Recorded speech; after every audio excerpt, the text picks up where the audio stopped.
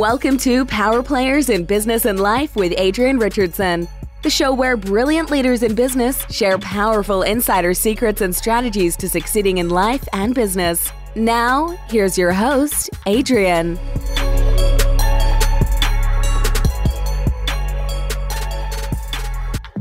Hey everyone, I'm your host, Adrian Richardson, founder of the Power Players in Business and Life podcast, where I get the honor of interviewing fascinating, big-hearted people who have brilliant minds. Today's guest is Tom Morkes. He's the founder and CEO of Insurgent Publishing and host of In the Trenches and author of The Art of Instigating. Tom is a sought-after marketing and growth consultant whose A-list clientele include high-profile influencers, New York Times and Wall Street Journal bestsellers, and fast growth companies looking to scale to 8 and 9 figures.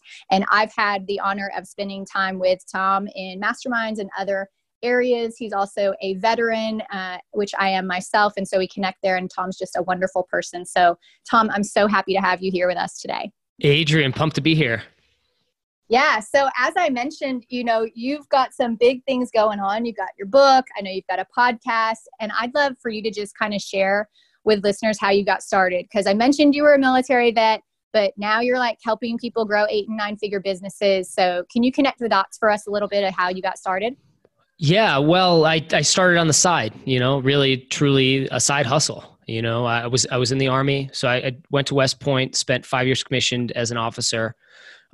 Really, I think even from the time I graduated, I was trying to do stuff on the side, like trying to start my own business, I got into real estate and did a bunch of different things on the side. So I've always kind of been trying to do that. I've always been, I guess you could say, inspired, or that was the goal I had in mind for quite a long time. It was like, I want to be able to build a business, or at least try, or just get that experience to see if I have what it takes, because I guess there's something kind of appealing to my kind of competitor warrior attitude that it's like, I believe I should be able to make money from scratch. Like I should be able to make money for myself. I shouldn't have to get a job.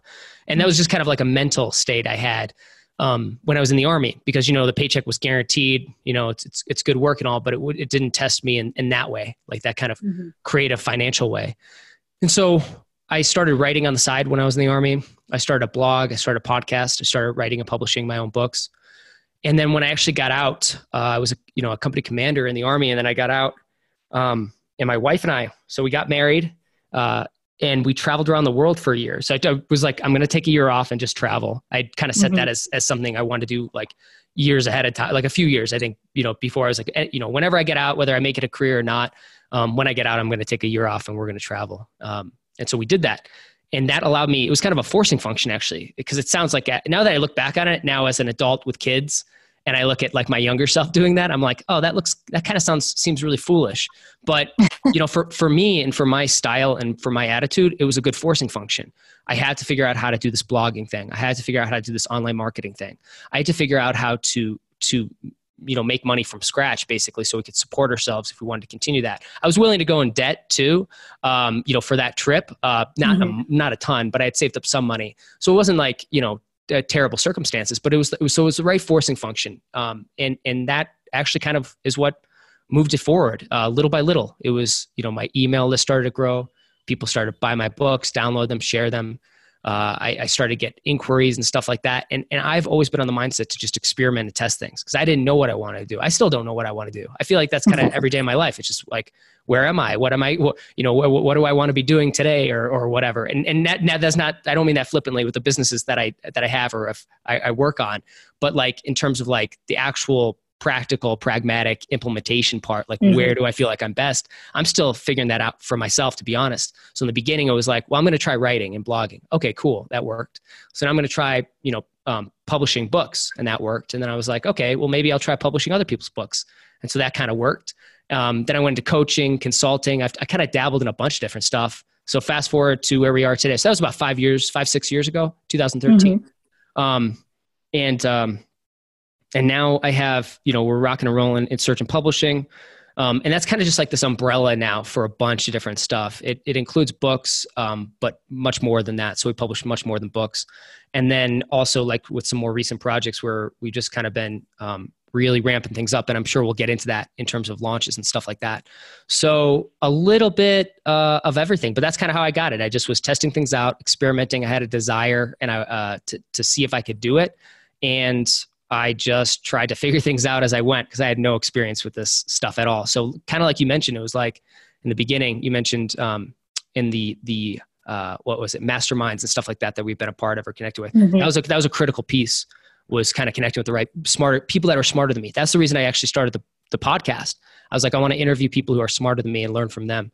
And that's paid dividends, like in so many ways. I love that. So I feel like my time in the military served me so well in all different areas of my life and business. And I'd love to know if there's certain skills or things that you learned in the military that you still use today as part of business. It's, so now I'm getting to the point. So I have 3 kids now. And so back, so 6 years ago, no kids, 5-6 years ago when we were just getting out of the Army, so it's like a drastic change for me. And now I have that kind of perspective. So everything's kind of, I think that's the new filter for me as kind of being a father. And that's changed a lot of things for me. And now when I look back and I'm like, I don't know if there's any discernible skills per se. Like I was, like what could I do? Like that was one of the reasons why when I was getting out, I was like, looking for the next thing. And I looked at like recruiting firms and they all kind of bored me. They just wanted to put me into a management position. I'm like, I don't want to do that for the rest of my life. Yeah. And, and I was like, but here's the thing that I take with me now with that perspective. So there's not like, oh, I learned this particular skill set because I went into transportation, logistics. So that again, could have been good in some context, but I don't use any of that right now per se. But what I think is the real big takeaway is like, now I look back on it, I'm like, okay, I know I have that experience. Like I've been deployed. I've been to war. I've led people in combat zones. I've managed millions of dollars worth of equipment. I've had people, personnel, lives that I'm responsible for. And at the time, it was just going through it, just doing what you do. You know what I mean? But now looking back, and I'm like, wow, that is actually kind of pretty wild to do as a recent college grad, young. But it's like, so I guess the big takeaway is that because I did it so young, and I got that experience, it was like going through something really grueling and tough, and and high stakes. And so now now I have that, and for the rest of my life, it's just like in my back pocket. It's like nothing phases me, seriously. And I mean, it just doesn't. That's it. I guess it's like kind of going through that kind of, going through that experience, the toughness of it and getting through it. That I think is, I don't know, I guess you could say it builds character or something like that, but you get the idea. I think that's my big takeaway. It's like, it built character, and it just makes me feel like there's nothing that's that's gonna knock me down, or if it does, I'll get back up and I'll just keep going because the stakes aren't as high anymore, and I've been through it.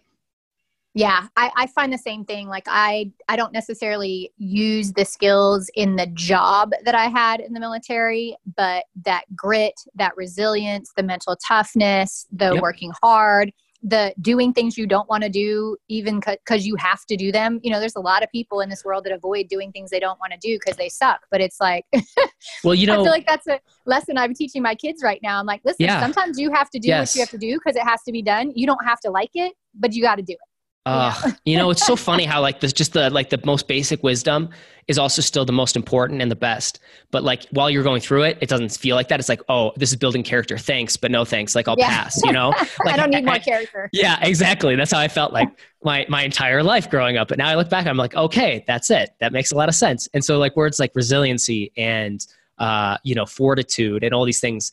Again, when I was young, I kind of used to look at them like, okay, those are just like sound bites or something like that. Yeah. But then I realized what it is. It's not something that, it's something that actually I think occurs later on. Like you do it in the moment, you go through the tough times, you get through it, but nothing actually is I don't think anything's necessarily that transformative at that time when you're going through tough things. Like you get through it, okay, great. But it's like years later, the compound effect of this. That's what I've noticed now. I'm like, wow, okay, I'm glad I did it. Cause like I almost left West Point, almost quit, and it was terribly hard for me. And, all this, like tons of times I could have quit, could have thrown in the towel. And I'm just very, very glad I did not. I went through the hard things and, I'm better for it, you know? And I don't know. That's just, and again, I'm thinking to myself, well, how do I instill that in my kids? But then I was like, what is that going to be? It's like, you know, telling them, no, you need to build character. And then I'm going to picture myself as a young man being told that and thinking, thanks, but no thanks. So I still have to figure out that piece of the puzzle is how do I inculcate that or teach that to my kids? And of course, like to anybody else who, you know, maybe I can inspire or help.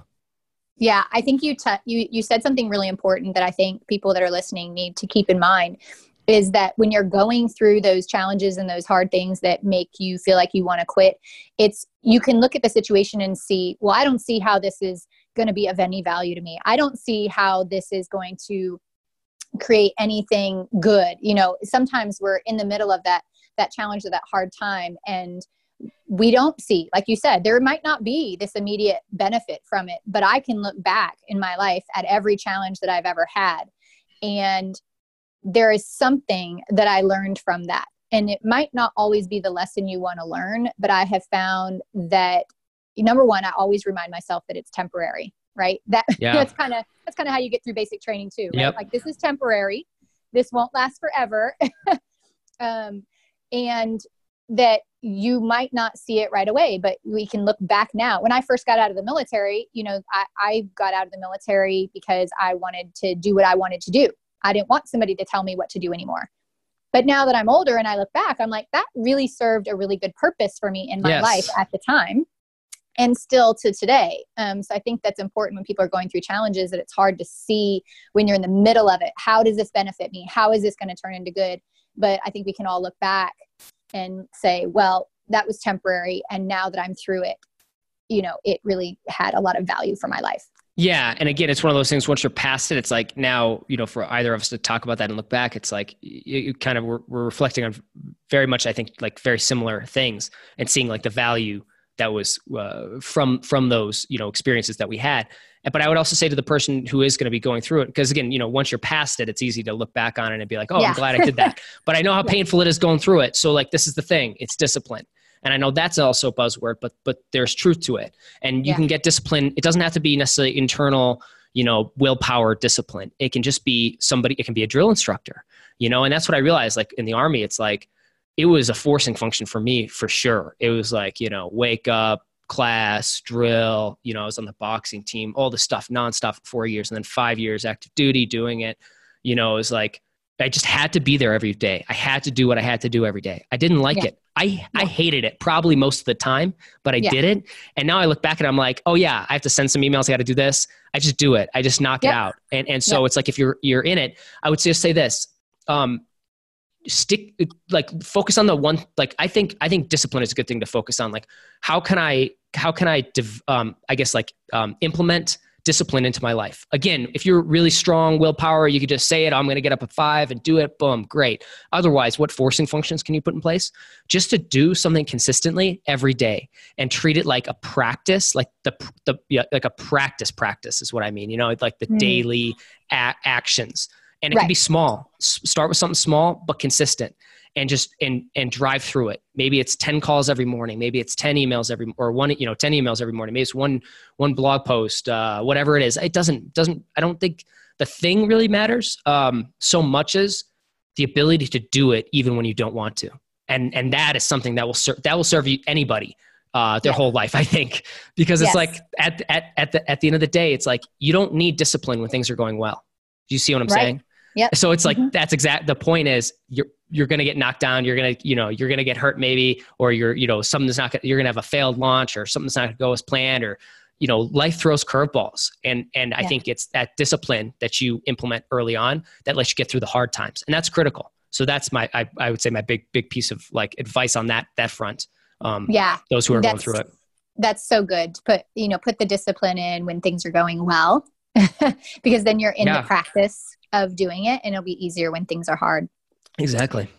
So, one of the things that I find really interesting is you, kind of when you got started doing this pay what you want type of model. And I don't know if you're still doing that today, but I would love for you to talk about that pay what you want model and why you did it and how it worked out. Yeah. So this was kind of in that transition period 2012, 13, kind of getting out of the Army. Or I think around 2012, I was like, yeah, I'm going to get out. It was like a year out. And so that's when I started the blog and the podcast. And one of the things though, when you start that, how do you make money from a blog? How do you make money from a podcast? Well, you could say like ads, but you need traffic, lots of traffic. Right. And when you're just starting out, so it's you're caught when you're just starting out, you're always in that kind of chicken or egg kind of conundrum, because you want to do something, but to do that thing, you need this other thing or whatever, right? It's always like, well, that's why starting out is so hard. Once you get the momentum though, things get a lot easier. I will tell you, for everybody who's listening, it's like they do compound over time if you just keep at it, even if you don't keep doing the same thing. I promise that. But, on that front, it was like, how do I get paid for this? How do I make money from this? And so I had two thoughts when I first started. First, when I first started writing and blogging, I was careful about two things. One was that I wanted to actually do it in a way that I would enjoy it and that I could keep doing it. So I was really cautious of like how I approached it that way, in terms of like, I'm going to do it my way, I'm going to do it this way kind of thing. And just so that I would keep doing it. I didn't want to do it somebody else's way. I didn't want to do it because I figured what was most important was that I just do it. Right. So that was important for me. And the second thing was I had to kind of protect my ego a little bit, right? Going into, because I was like, the last thing I want to do is write a book and publish it. And I have a $3 price tag on it and I get like 10 sales. Like, I think that would have actually kind of crushed my spirit in the beginning. So I didn't put prices on anything. Everything I did, I gave away for free, including the books that I wrote. The first book I wrote was The Art of Instigating, gave it away for free. The next one I worked on, it was actually, it was notes from Seth Godin's Revolution conference. And again, went to a Seth Godin conference. Again, while I was in the Army, I just like went for a weekend by myself to this thing. I'd always been inspired by Seth and wanted to see what it was like. And having read all his books and like all his blog posts, it wasn't like I learned anything new, but it was like still pretty cool. And I connected with some really important people who helped me get my start. And that's kind of how these dots really do connect if you go in depth. But that's kind of a tangent. What happened though was, when I was doing that, I asked Seth, hey, so I wrote it, I drew all these pictures for it, I put it together as a PDF, and I asked him if I could share it on my site with people on, to get permission. So he gave me permission to do it. And what I did was I put a tip jar next to it. And I was like, hey, if you like my writing, you like what I do, you can get it it's totally free. But if you'd like to tip me, here, you can, pay for my drink, or you can pay for a steak or whatever you want, And when I did that the first time, I ended up making about $500, you could say, in tips. In that first month. And that was, when I first got, I got that $5 or $10 donation, that $20, and it started coming in. I remember it was like a Sunday, and I kind of made it live, and I started to see that come in, and it was like, I made $100 like on a Sunday. And I was like, that's so interesting. It's so fascinating. Like something you sitting at home on a Sunday and just made $100. I was like, this is so cool. Okay. I was like, this is possible. Here it is, a small little taste. I was like, I know I can do this. And then so the one was the light bulb that was like, people will pay me for my stuff. Like people like my work, or I'm what I'm doing is good enough. Right. So that's what I meant about the ego part. Like I'm my biggest critic. And so I'm the person who's going to shut me down first before anyone else gets the chance to. Right. And that was my biggest fear. And so I was like, no, this is validation. It's good enough. And I'm going to take this validation. I'm going to shut everything else out. I'm just going to keep doing what I'm doing. Because you know what? Nobody cares about the haters. Those people are losers. Nobody cares. Nobody's listening, right? But for everybody else, the people that like it, that's who I'm served. That's what I'm here for. I'm here for you, and that's it. And so that was number one. And then the second light bulb was like, interesting. People will pay money for something they don't have to. Why is that? And so then I kind of went down this rabbit hole. I thought it was just so fascinating. So I launched, my next book. I made Pay What You Want from the start. It was, I started doing coaching, consulting. And I started selling courses, books, consulting, advisory type stuff, like the whole gamut. And it was I did that for probably a good year, kind of really experimenting in all this, interviewing other people who are using kind of pay what you want style models. Not necessarily donation per se, but that would tie into it a little bit.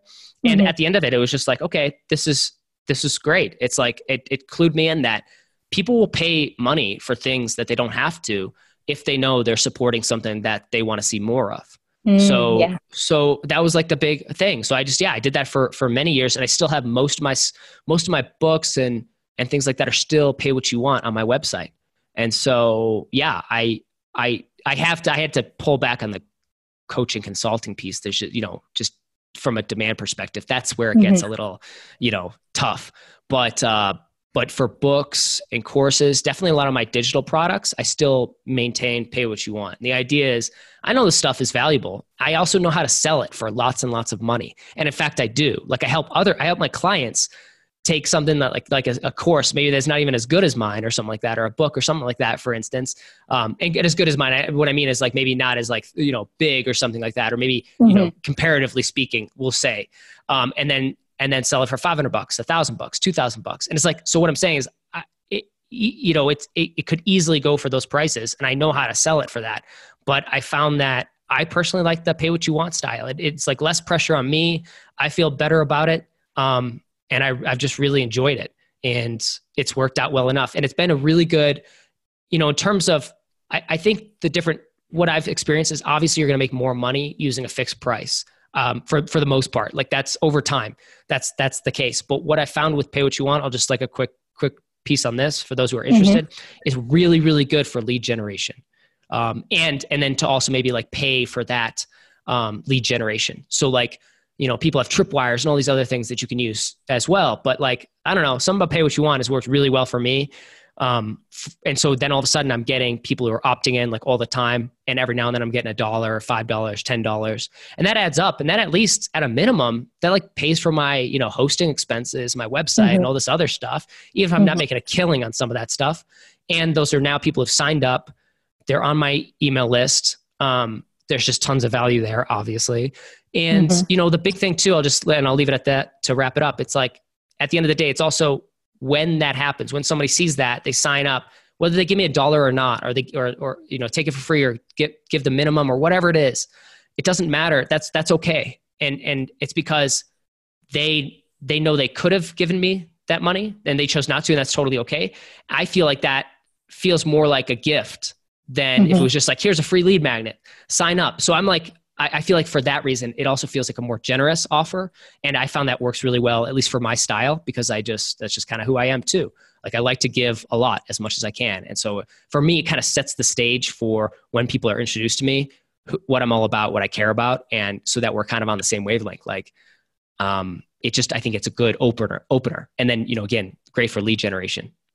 Yeah. I love the idea, because for a few things that you mentioned that I just want to recap on is like, number one, it created momentum, right? And that momentum helped to create confidence. And when we're starting something new or putting something new out there into the world, and if it doesn't go exactly as planned, for some people, it can make them it can shake their confidence a little bit and make them think like, okay, am I doing the right thing? Do people even want what I have? Like, what's going on? And so I feel like this is a kind of like a no pressure way that allows you to put something out and gain momentum, and that will help build confidence. And what's really smart too is that you did it with an item, and you mentioned like, hey, you could do this with your services and your coaching and stuff. But the truth is that would be very difficult to do, because your calendar is just going to fill up so much and you wouldn't be able to keep up with the demand. But if you have a book, you have an info product, you have a video training, you have something that doesn't require you to be present for every transaction, it does allow you to create some income that comes in. And okay, let's say someone pays $1 or $2 or $3 for this book that you spent time creating and writing. It's going to be delivered to them electronically. That doesn't cost you anything. And now that person is on your list, like you said, and they get to interact, see what you're all about, read the book. It helps you establish authority and credibility, and they could become a client in the future. And rather than you paying for them to get on their list, they paid to get on your list. Exactly. You said that a lot better than I did, Adrian. That was a great summary. I was very long-winded, but you nailed it. That's exactly it. Like everything you just said. Yeah. I was just going to say on the intro, I just want to say this briefly because you did mention it. It's like, yeah, I agree on the services and coaching and that anything where you have to put your time into. But for those who are just getting started, like people who want to be like a coach or something like that, listen, and you could disagree with me here, but it worked for me. So I'm just going to say what I did. And I don't know if it's right for everyone, but again, I didn't have a terribly long track record or anything like that, but I had some stuff. But the way I was able to get like that first like 10 clients or something like that was I made my consulting like pay what you want. And I had to go through a lot of kind of experimentation on that and had to be really careful. And sometimes people paid me like, I don't know, I had somebody, one of the companies I was consulting with was like an African telecom company and, different companies around the world and stuff like that. And individuals as well. And so sometimes, so I'd get, bigger contributions and smaller contributions, but what I was doing was getting experience, building a portfolio.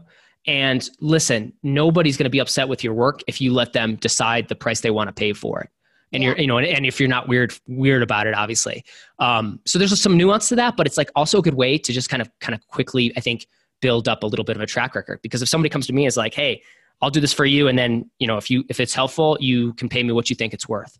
Like that's a hard offer to refuse. And if you're just getting started, that's how you have to cut through the noise. At least it was for me. It was, it helped. No, it's great because, and like you said, it's not for everyone, but it's something for the brand newbies to consider because a lot of people are like, well, I'll just offer my services for free in exchange for a testimonial.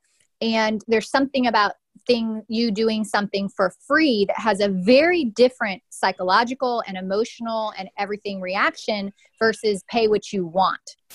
You said, it just feels very different.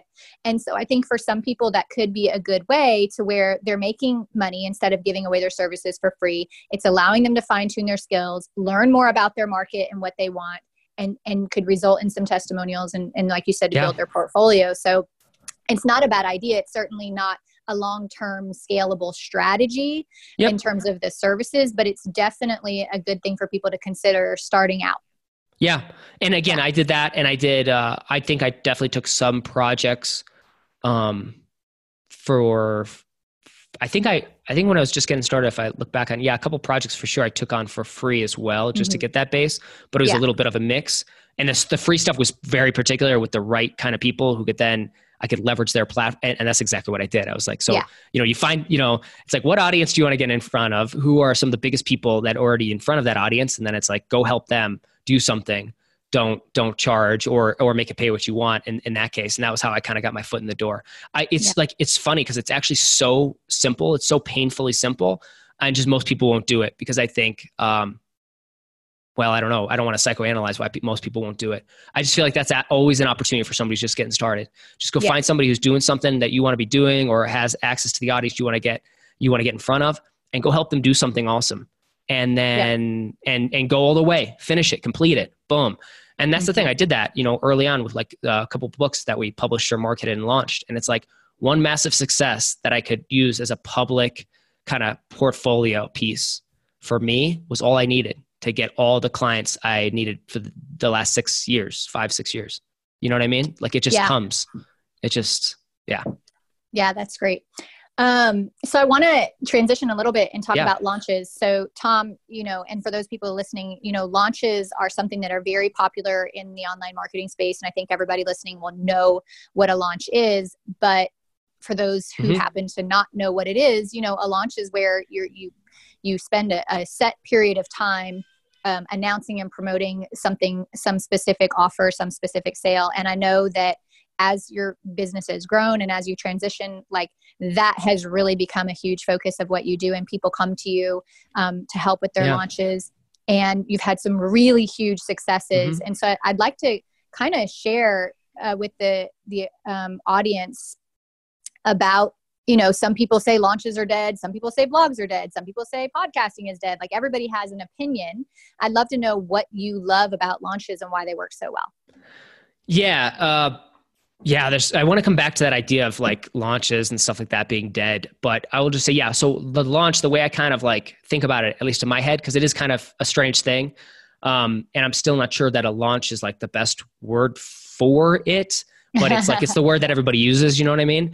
I kind of think of it as like an event-based marketing campaign. And so an event is, it's a thing that's happening and usually has a start and an end date, right? A start time and end time. So event-based online marketing campaign. And so what I've done in that context, so I've launched books, crowdfunding campaigns, courses, membership sites, software like SaaS, virtual summits, challenges, I don't know, you name it. And I've probably worked on it at this point. Mm-hmm.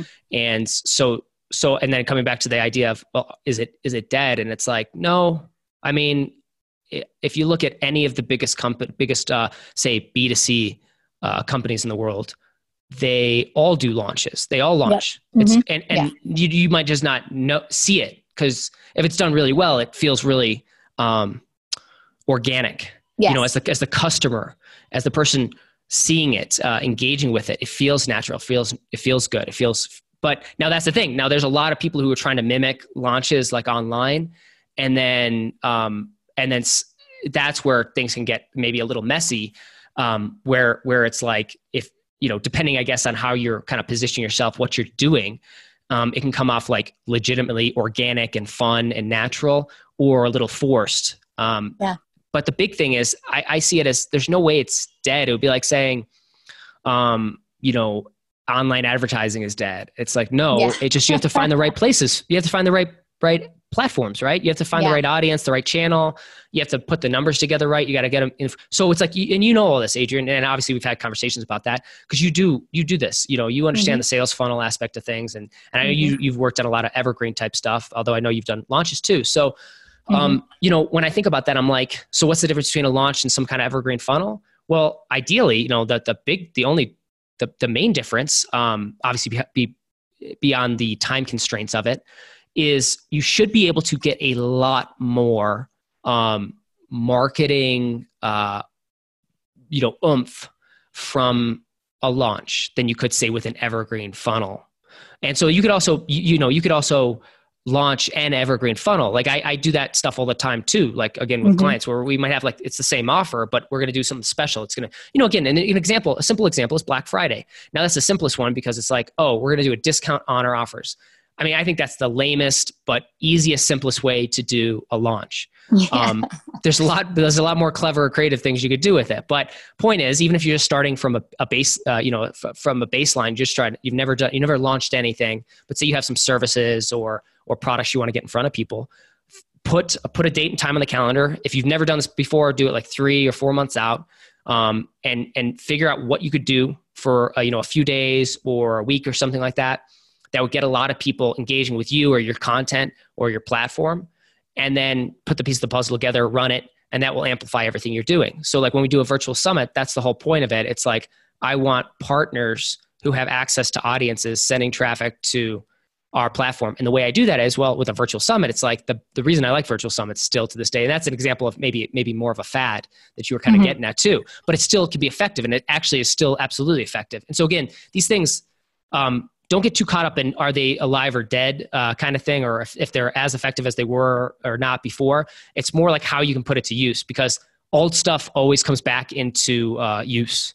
So stuff that was, virtual summits are like, the online conference stuff from like a decade ago or something like that. Like I forget the term that they used for it at that time. But bottom line is, the bottom line is I want to get as much reach and exposure to the right audience as possible with a launch. Like that's the whole point of it.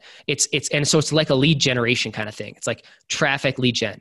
A lot of people think when they're selling something, it's like, oh, nobody's buying my product. Like it's a pricing thing or it's a pitch thing or whatever. No, it's like 99% of the time it's lead gen. Like you're not in front of the right person at the right time. Like, yeah, your copy might suck, or you need to work on those images, or you need to improve a lot of stuff, or maybe, all those things. But honestly, 9 times out of 10, the people I talk to, they might think it's all these other things, but it's like, how are people finding you? Okay. So with a launch, you can choreograph that, and you can leverage, and that's where partners come in, affiliates, influencers. And that's what I've always been big on is influencer marketing. Before it was a term for that, is kind of what I've done. It's like finding people who have awesome platforms, already speak to the audience I want to speak to, and getting in touch with them and making them a deal that's like a no-brainer yes for them to be a part of, in terms of promoting or sharing something that I want them to share. And then, boom, bada bing. It's like, yeah, easier said than done. There's effort and time that goes into coordinating something like this, but bang for the buck. Like unless, again, maybe the exception would be like if you have a really locked down tight sales funnel and you could drive paid traffic, but then as soon as you stop that paid traffic, that goes away. With a launch and with partners, it's similar in that traffic will fade away, but, and this is important, when you work with partners, affiliates, influencers, you've now have an established relationship. That person's going to be much less likely to promote the exact same thing. So they're not going to promote a competitor. I mean, sometimes they will, but it's actually I look at it as strategically kind of positioning myself in a space and saying, these are the people I want to be aligned with, and trying to partner up with them kind of purposefully. So I know we've covered a lot of ground there. I know a launch has a lot of different components, but I'd say the core of the launch is just time-based. You can get a lot of energy and hype around something that allows you to get a lot of reach and exposure to audiences. And I think the most effective way to do that is referral-based. So influencer, affiliate type marketing, where somebody else who has that already proven, platform where people know, like, and trust that person, and that person is referring me or my content, or referring, or promoting that launch, then we win. Yeah. So is there a time, or if a business owner is like, well, I don't know if I should do a launch, are there certain things that they should already have in place or be able to do? Like, do they need to have a budget for paid traffic, or do they need to have people that they can go to that can promote them or be JVs? Like, what are some necessary things that a business needs to have in place before they're ready to do a launch? Yeah. So I think it's goal is, if you have a proven offer, product or service, people have bought it consistently, you've made and that amount of money, that's up to you. Just use common sense. You kind of know it in your heart whether something's proven, if it's in front of the right person or not. You know what I mean? Mm-hmm. So if you're already there, it's and you have something that does convert, literally, then what you want to do, you just want to fill the pipeline, right? And so that's the whole launch, is organized around that, getting people into that pipeline. Conversely, if you don't have the proven product, what I would recommend is, there's a lot of things you could do, but I would potentially recommend doing kind of more of a list building launch, where it's the goal is, let's build our list. Let's just get in front of people, get people signing up for something, whether it's the newsletter or some freebie. But that kind of being the goal in mind. You should still have an offer and something you're going to sell on the back end. But the reason I say that, kind of in terms of emphasis, a lot of people who have kind of starting from scratch, or that ask me questions, or even if they have kind of a good baseline, what they want from a launch is they want to grow. They want everything. They want to grow their list and sales and profit and all this stuff. And sometimes that happens. I have numerous case studies where that has happened, but it's not always the case. And in the grand scheme of things, it's always going to be the exception to the rule, that you can kind of start from scratch and have that happen. Again, we've done it. I've seen it happen, and you can. But otherwise, I think what your focus should be is if you have you have something that people would like if they could get in front of it. Maybe you have to tweak it or optimize it, but you're still building and still trying to get that portfolio, that track record. Just don't worry about sales of that thing. Just try to focus the launch on how do you grow your readership, your audience, your database, whatever it is. So then it's your focus should be on lead generation. So then what makes that really effective is trying to get the right people signing up for that list, or signing up, giving you permission to follow up with them, right? And so start small. Think about, what could I do to grow my list? What could I do? And who are the partners, people that could share this with their audience? And if people from that audience signed up for this, would be exactly the kind of people that I would want to get in front of, to share with them what I'm doing on this front with this service, whatever it is. So start small. And also, again, in terms of, you mentioned a couple of things, do you have to do paid traffic, these other things? So my mindset is this. I like to do, my preference is this, that you have some sort of list that you could do a launch to test out to your list, to make sure that the offer converts, right? And then what I like to do is overlay that with affiliates, influencers, partners for the next launch, whatever that might be. And then I like to do paid traffic after that. So kind of 3 launches over the course of a year or something like that. Mm-hmm. That's how I build up into it. A launch to your own list, wherever it's at, just to you have to, I think you just should never do a launch if you've never done one before with partners or paid traffic, to be honest with you, unless you have a ton of money to put into it and you don't mind blowing a lot or wasting a lot. But that's most people are not. So the critical thing is you have to get some kind of track record of success with your own list and with your own audience. Mm-hmm. Then you can overlay that with partners, because then those are, you're not just going to be, partners you have to be careful with. You don't want to lead them down the wrong path. They're busy. You don't want to burn bridges by having somebody share something that ends up being broken or doesn't, right. especially if there's a commission or something like that on the back end, and then you kind of burn that relationship. So I'm very careful before I bring partners into something that it's going to be the right fit for them, whether it's going to be a money-making endeavor for them, or it's more like a list building effort or a list building opportunity for them, or just an exposure opportunity for them. I like to make sure that that's aligned properly, but that I have my ducks in a row so that when that happens, when that time comes, I look good and they look good. Everybody wins. Only then after that, once I've converted, say my own list or my own traffic, partner traffic, then that's usually when I roll into paid traffic, because it's usually not going to convert as well as, like, say, referral traffic typically, but you have the conversions in place. You have something, you have a baseline to work from. I'm a little more nervous starting from scratch with paid traffic, but that's just because I'm maybe more inexperienced with paid traffic than partnerships. So that's my preference and my recommendation. Start small, start internal list or internal, like whatever you have right in front of you, do something super small, test it out, see how it goes, then move into the partnership stuff. And again, if there's a fourth step in there, which is like a list building partner item, then you move to a partner launch where there's money on the line, commissions, or you're paying or whatever it might be, and then overlaying that with paid traffic in the future. So now with the launches we do now, I'm almost without exception, we're doing all of the above. But it's really hard to coordinate those things when you're just getting started.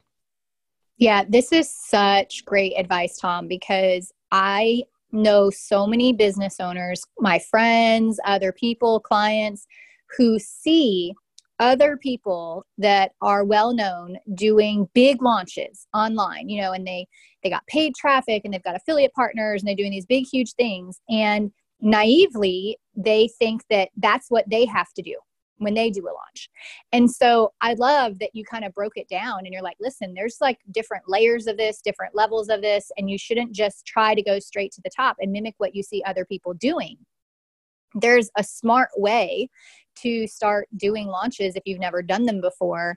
And I think that a lot of people, they look around them and they think, well, I just have to do what everybody else is doing. And so I love that you have kind of this tiered approach to doing this when you're just getting started.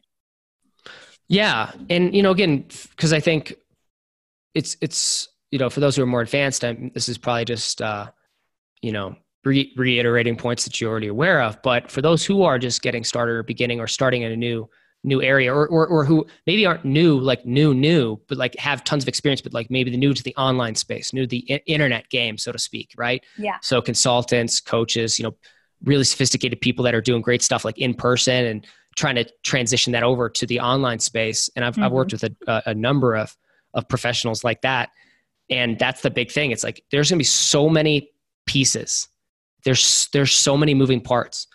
You have to get like the baseline stuff in place decently well. You can always go back. That's the nice thing about online stuff. Like you go back and iterate. You can improve, improve that sales page, but you got to get it up. You can improve the funnel, but you got to get it up. You can improve the sequencing and segmenting, and you can add all the bells and whistles. You can have the tripwire. You can have the deadline funnel. You can have the upsell, the downsell, the bump offer. You can have the cross sell. You can do all of it, and we do all of it, by the way. But you don't do that first. You have to start small. And so here's the challenge for anybody who's just getting started. It's like, do something that grows your list by 100 people. That's your goal. Like in the next 3 months, like do something where you get 100 people signing up for your newsletter or your freebie, whatever that is, whatever you need to do to get 100 people to sign up for it. If you want to leverage a launch, great. But try it by yourself. Maybe you do it as a promo, like you can internally, and you do it on social, do whatever platforms you have.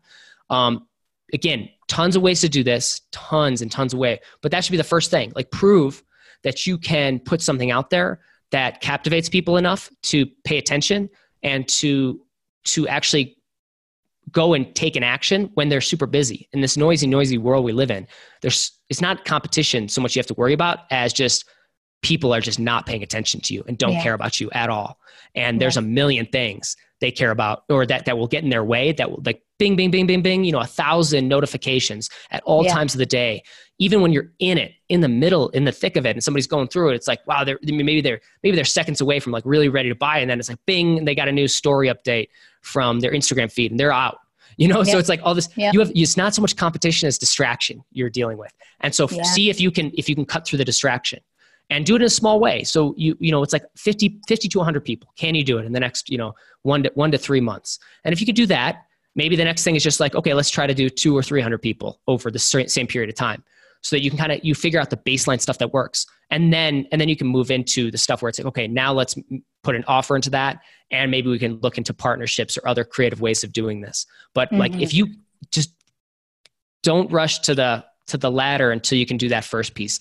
And I know that is really boring and annoying advice, but it is the truth. Yeah. No, it's so good. Tom, this is such good advice and tips that you're sharing with people. And I know that we have people listening of all different levels of business. And so what's the best way for people to reach out to you to find out about working with you if they want to get a launch going? Totally. Just go to tommorkes.com. It's TOMMORKES.com, tommorkes.com. I have an ebook on that homepage. It's Launch Hacks. So literally probably actually the perfect thing for people to check out. That is free. That's not pay what you want. Although I should update that. But I really should. But that was like, I just looked at it. I was like, okay, so all the launches we've done, crowdfunding record setters, New York Times, Wall Street Journal, USA Today bestsellers, 6- and 7-figure launches, for e-courses, membership sites. It's like, what are those things? So I put together like 9 little they're more tactical. Right. But it's like the point isn't that you use all of them, nor is the point that you understand even all of them, because I know some of the stuff gets maybe some of them are more complex than others. But you will find, my hope is that you would find one thing from that book that you could implement, say, on this next launch, the freebie or the one, where you're trying to actually get sales and profit. There's going to be something in there where you can apply. And that was my goal. So just go to tommorkes.com. You'll find Launch Hacks right on that page, get it. And then reply to that email and ask me. I think in that email, I follow up. I say, hey, what are you working on? Tell me a little bit more about it. But I read and reply to almost every email. I'm pretty busy. I might be delayed, but reply to me. Let me know what you're working on, because then I'll say, okay, check out, hack number 6. Like that's going to be the one you want to look at. You know what I mean? Or I can give you some more personalized guidance on that. And that doesn't offend me at all. Like just short, simple email. And I'll get back to you on that. But start with the ebook. I think you're going to find something that you like in it. That's fantastic. So everybody go to tommorkes.com and grab that. You're going to find some really juicy stuff in there that you can use no matter what level you're at. And Tom, I just want to thank you so much for being on the show today. I know our listeners got so much value out of everything that you shared. And you are a power player, Tom. Adrian, thank you so much. I really hope that is the case, that everybody did get some good value out of this. I do hope so. And again, if anybody has any questions, reach out, please. I do like to help people as much as I can. And your questions help me. I love it when people ask me questions, because it gives me good, food for thought. It helps me create content and improve what I'm doing. So reach out. Let me see how I can help you guys. Awesome. Thanks, Tom. Awesome, Adrian. Thank you so much. Thanks for listening to Power Players in Business and Life. Be sure to click subscribe. To learn more about Adrian, visit www.wearepowerplay.com. We'll see you next time.